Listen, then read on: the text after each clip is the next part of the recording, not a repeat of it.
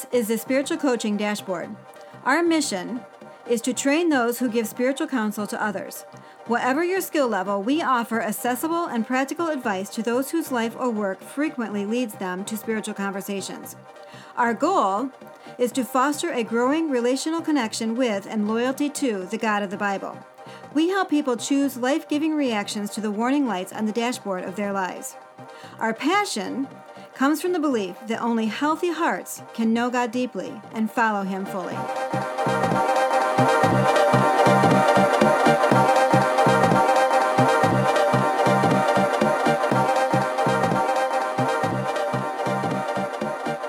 Welcome, everyone, to the Spiritual Coaching Dashboard. This podcast, first launched a year ago, is a tool for training my expanding team of spiritual coaches at our growing multi-site church. I can't tell you how surprised I was that now hundreds of people are listening around the world. Wherever you are on the globe, Nancy and I are honored to have you aboard.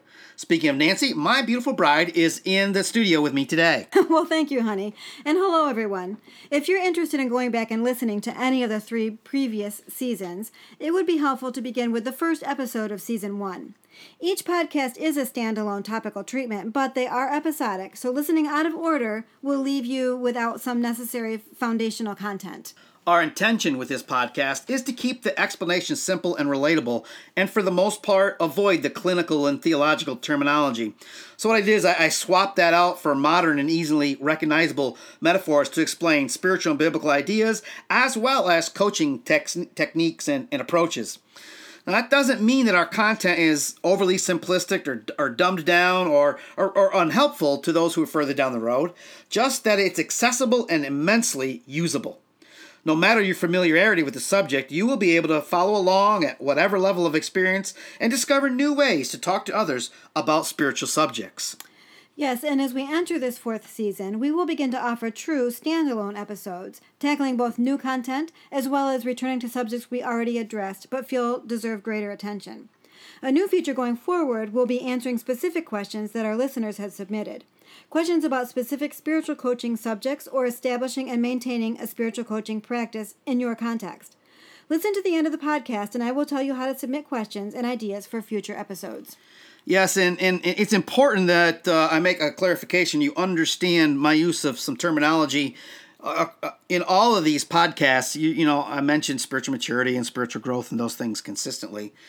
Some people, when they hear those terms, especially if they've gone to church all their lives, might be tempted to think about attending classes or amassing intellectual understanding.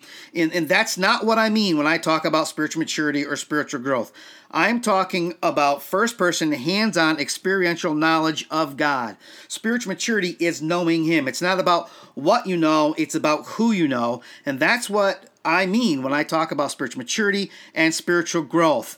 If the relationship is strong and growing, everything else that's necessary to life as a follower of Jesus Christ will flow from that. In fact, we want you to know that we named the podcast the Spiritual Coaching Dashboard because just like the dashboard in your car, there are warning lights in our lives. They indicate to us that we need to do some heart work with God in order to step into our full potential. We need someone more qualified and experienced to do spiritual wrenching on our souls in order to improve our performance. Our dream for you is that you would unlock your potential through a heart healthy enough to know God deeply and follow Him fully, and then to pass your experience on to others. Now, without further delay, here is today's content. So in this episode, I'm going to save you from the dilemma over whether or not to make a resolution this new year. Now, you may not be thinking about that just yet, so speaking up now, it may just save you some time and disappointment. I'm going to save you from that by explaining why you will fail to keep it again and how to change your terrible track record and get the life you have always wanted without a January vow and a February disavow. So let's cut right to the chase and try some brutal honesty. Research shows that 88% of those that make New Year's resolutions will not keep them. Only about 8% are still going by December. This means that for most, this year will not be different. The probability is that you will not be one of the 8%ers. I know that's a huge dose of unwanted negative reality, but it is the cold hard facts. It is the elephant in the room. If you love failure, go ahead and ignore the statistical reality. Here it is. Most New Year resolutions should not need to be made. There's no good reason why they need to be made. The whole idea of these resolutions is flawed. Why? Well, because most New Year's resolutions are a result of procrastination. Most New Year's resolutions are about things we really should have already taken care of during the past year. Want proof? Many of them are the same resolutions you made last year or a decade ago. Like determining to lose weight, we may have succeeded initially, but as soon as our goal was reached, we are eating again and putting the weight back on. And the truth is, if we're making a resolution, we've known about our need to make this change for some time and have been putting it off for one reason or another. Truth is, our New Year's resolution has plagued our lives for some time and should never have been allowed to make it to another New Year. The problem with New Year's resolutions is that there is nothing new about them. Now don't get me wrong. I get the lure of making resolutions. We are wired to want to progress, to grow, to change, to live better lives in the future than we have in the past. It's in our DNA to feel the need to improve ourselves. The drive is understandable, but in itself it is not enough to help us resolve all the way through to victory. However, it may be enough to help you not need them. So what is motivation? Motivation is simply the fuel behind our behavior. It is the force or a set of forces that drives us to repeat an action and make it a habit. Intrinsic motivation comes from psychological forces that compel us to take an action. When it's a difficult behavior, something we put off, something that will cause discomfort, pain, awkwardness, stress, something our flesh does not really want to do, more fuel in constant supply is necessary. Actually, everyone has ample fuel in perpetual supply. It's finding what taps into it that's the trick. We are not compelled to lose weight, at least not enough to sustain the choice, till it becomes a habit. We have to find, if that's true, we have to find an alternate pathway to the necessary fuel. I should use weight. Well, that hasn't worked, has it?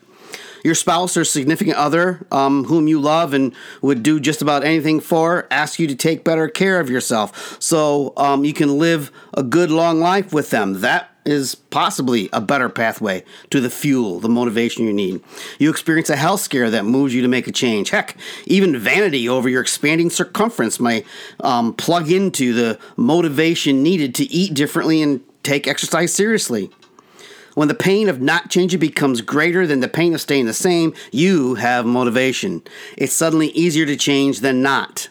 There is still challenge, but less so than the difficulty of the status quo or where that will lead. Now, let's push aside for the time being those resolutions that someone else has been nagging you to make. That is another discussion entirely. That's a whole other podcast. In those cases, a lack of motivation is understandable and probably unavoidable, even if the nagger is right. For most people, if the only reason they want to lose weight is because the doctor said they should, it will not have a very good chance of happening. Until it becomes something you believe you need to change, motivation will be in short supply. Motivation does not come from outside of us, but from inside. True motivation. If it comes from outside, it may be many things, but it is not motivation in the truest sense. Pressure is not motivation or motivating. True inspiration that brings sustainable motivation comes from our own heart. Let's focus on something you really believe needs to change. Any other type of resolution will most assuredly fail regardless of the time of the year or anything else that we're going to say here about it.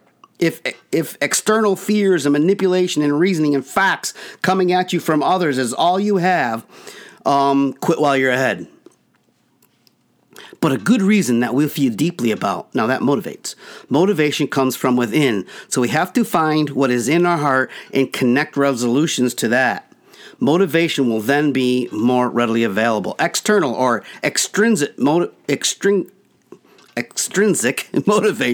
it's not useless, all right? Seeing someone else achieve a higher level of competence or accomplishment can inspire us to strive for more. But my experience is that it's seldom enough to support sustainable effort. Often external inspiration from someone else or some other event, it gets us going, and that produces greater or deeper motivation after the fact, after we get started. But then it's the intrinsic motivation we needed, grounded in our own inner person. Maybe it would be best to say that there are levels or two different kinds of motivation, the extrinsic and intrinsic. Either way, I want to address that second intrinsic motivation. All right, so we're talking about sustainable change, deep motivation, the inner heart fuel that energizes actions that leads to habit. So let's talk about your own heartfelt need to change. You know you need to stop smoking, begin to exercise, lose weight, stop spending money you don't have, look for a new job, repair that relationship, figure out the God question, break the addiction, forgive the offender, clean out the garage, basement, attic, backyard, shed, car, whatever else. Often these types of resolutions are ones we want to make, but only from a certain perspective. If we do not stop drinking, okay, we're going to end up jobless and spouseless. We know that and probably do not want either of those things to happen. But looking at it from another angle, there are reasons why we have not cleaned the garage and drink too much. Making the time to organize or changing a destructive habit will mean we need to do something with whatever it is that the lack of doing it or the drinking is drowning out. With whatever we are trying to escape, numb, or ignore. That underlying driver is why we regain the weight we just worked so hard to lose. It's why the garage is still a mess, or worse, cluttered again only months after cleaning it out. The bad habit or failure to change, it serves a purpose. It's there for a reason. The thing we need to stop or change or transform exists the way it does, negatively, destructively, because of some real or perceived advantage that it provides.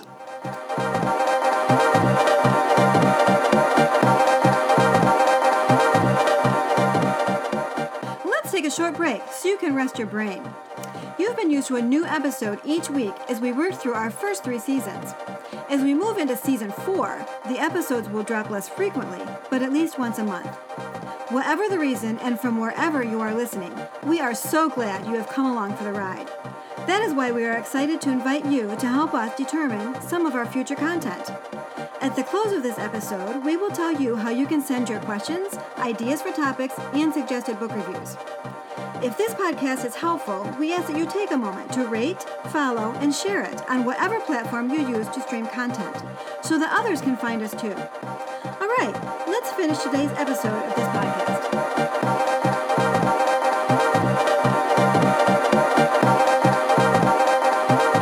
All right, so I was saying that there is a reason for the old or bad habit. It exists. It didn't just all of a sudden just pop up and there it was with no motivation, nothing to instigate it, nothing to start it, nothing to make it be there. It has a purpose. We must figure out what the pain behind the habit or behind our fearful procrastination that keeps us, locked where we are.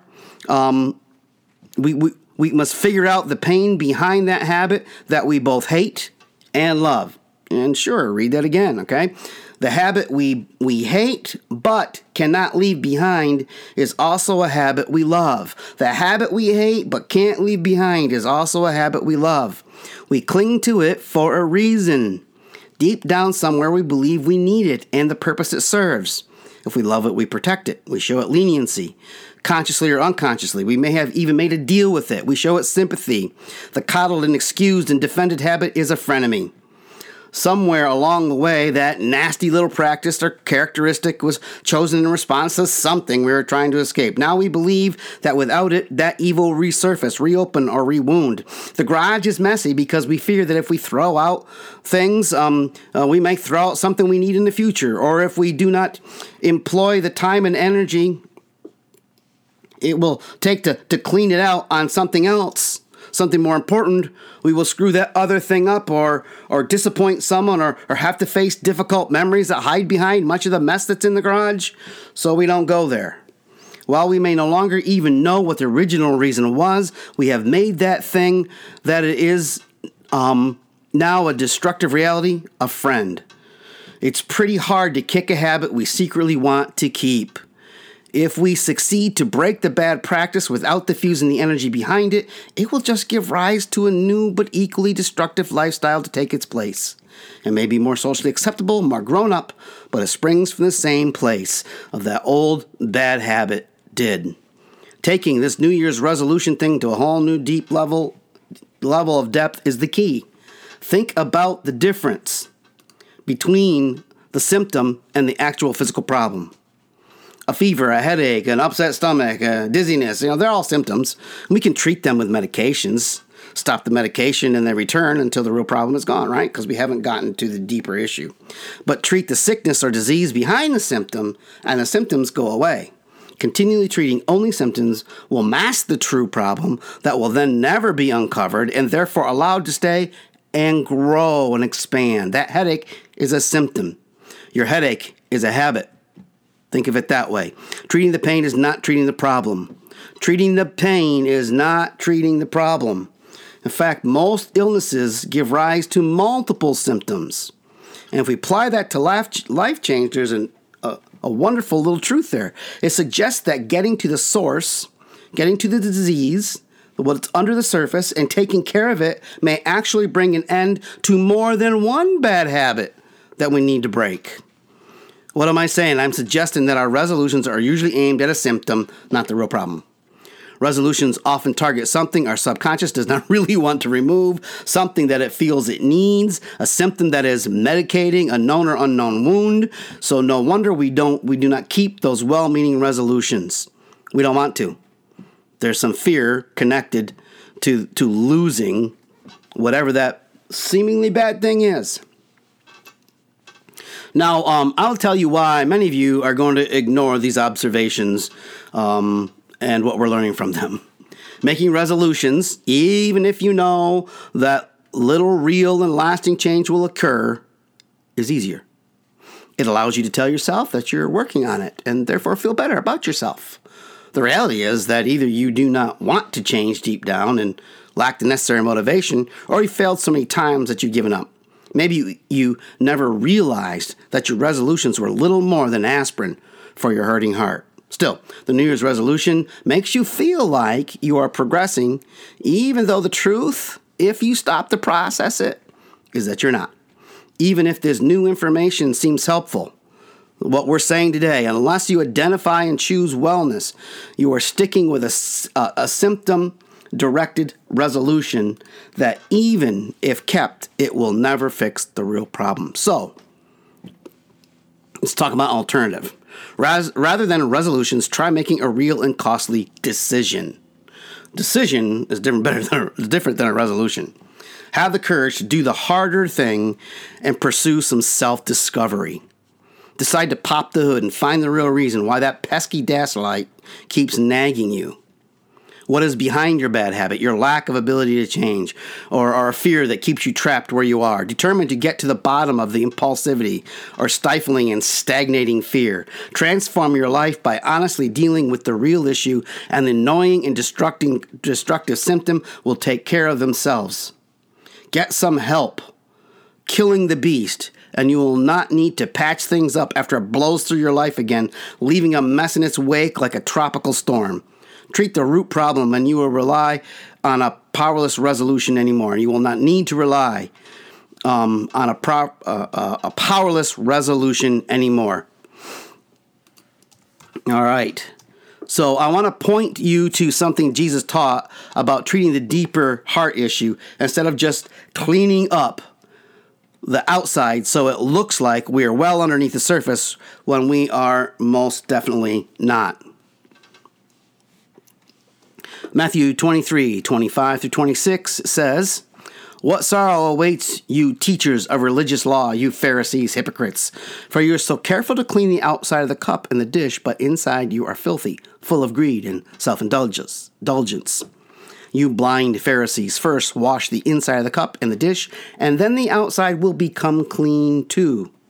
Now, you probably do not identify yourself as a teacher of religious law, a Pharisee, or a hypocrite for that matter. Greed and self-indulgence may not necessarily describe your struggle, but you do probably identify with the rest. So careful to look good on the outside, while inside there's all manner of mess and filth. You present well, but hide many a defect. You clean up okay, but the only thing that has changed is your exterior presentation. There's lipstick on a pig. Okay, so that was a metaphor that was a little blunt. Yeah, I get that, but I may as well include one more here while I'm on a roll, and that's if the shoe fits. If lipstick on a pig, if it fits your story, the shoe fits. Our sympathy may not be toward greed or self-indulgence, but the principle remains true. Clean up the filth in our heart, and the outside will become clean. Whatever the more obvious problem is that we cling to, that is not likely the real problem, and that is likely why you will not keep your resolution, okay? Whatever the more obvious problem is that we're clinging to, it's likely not the real problem, and that's why you won't keep your resolution. But clean up your interior life, and the need for a resolution will begin to disappear faster than your tax return does. Tricks and hacks designed to help you keep your resolutions abound. Forget them all. They're little more than self-deception. This is obviously written for people. What I'm going to say next, these 7 steps, they're obviously written for people who call themselves Christians. If you do not, just leave the God part out of it. Put another person or a therapist in that slot. I can't promise the same results, but at least it will be a start. And if leaving God out means you still struggle, try putting him back in. That's for anybody who might be listening to this podcast who isn't in ministry, doesn't consider themselves a Christian, isn't a spiritual coach. That's so you can continue listening along. 7 steps to keep resolutions. First of all, so you pick a resolution you've made at least twice before, but not followed through to completion. Something that you feel deeply about. All right. 2 is you ask God if he is behind the proposed change or if it is your own or another idea. So it's something you want to find something that is his idea, not someone else's idea, not whatever, okay, so this is something, because if it's God's idea to make this change, he is ready to give you the help you need. So 3, ask yourself and God and a coach if necessary, when that habit first appeared. 4, you ask yourself, God and a coach if necessary, what it may be hiding or providing. What is the reason for it being? So you pick something that you struggle with and never been able to defeat before. You ask God if there's really something that needs to be dealt with it, that he's ready, that it's your time, that he's saying to you that it's your time to move beyond this. Ask somebody to help you figure out when it appeared and what it's hiding. Why does that habit exist? Why is the idiot light on the dashboard of life on? Requires popping a hood and figuring out what's wrong underneath. So get God's help then, walking through what you discover behind the bad habit or change that never happens. So you're going to treat the disease no longer just treat the symptom. And then 6, do it as soon as you realize you need to, New Year's or not. And 7, never make a New Year's resolution again and live freer and better than you ever thought possible. There, I solved your dilemma over whether or not to make a resolution this new year. And early in, whenever you're listening to this, hopefully it's early enough hopefully it's not January that you're listening to this, late January, and you've already gotten in there and done that. So next time on the Spiritual Coaching Dashboard, our topic will cover 3 episodes, and we'll address when a demanding season has been a long enough season. And I will take you through how to handle a season of ministry that is intense and threatens to damage you and your relationships with friends, family, and God. As spiritual coaches, you will face this dilemma yourself, and you will undoubtedly have to coach others through it as well.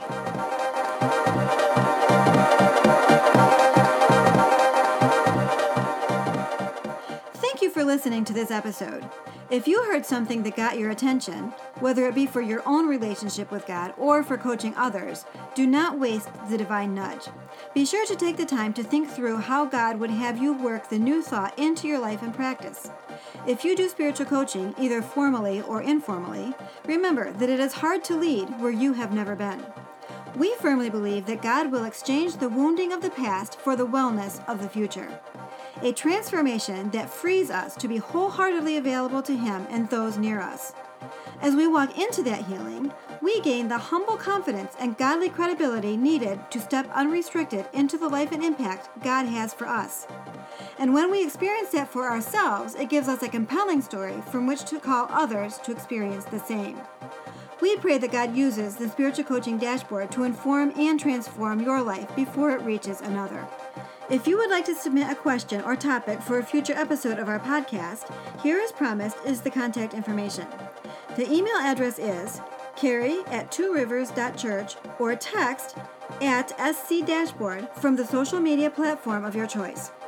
Again, thank you for listening, and we'll see you next time on the Spiritual Coaching Dashboard.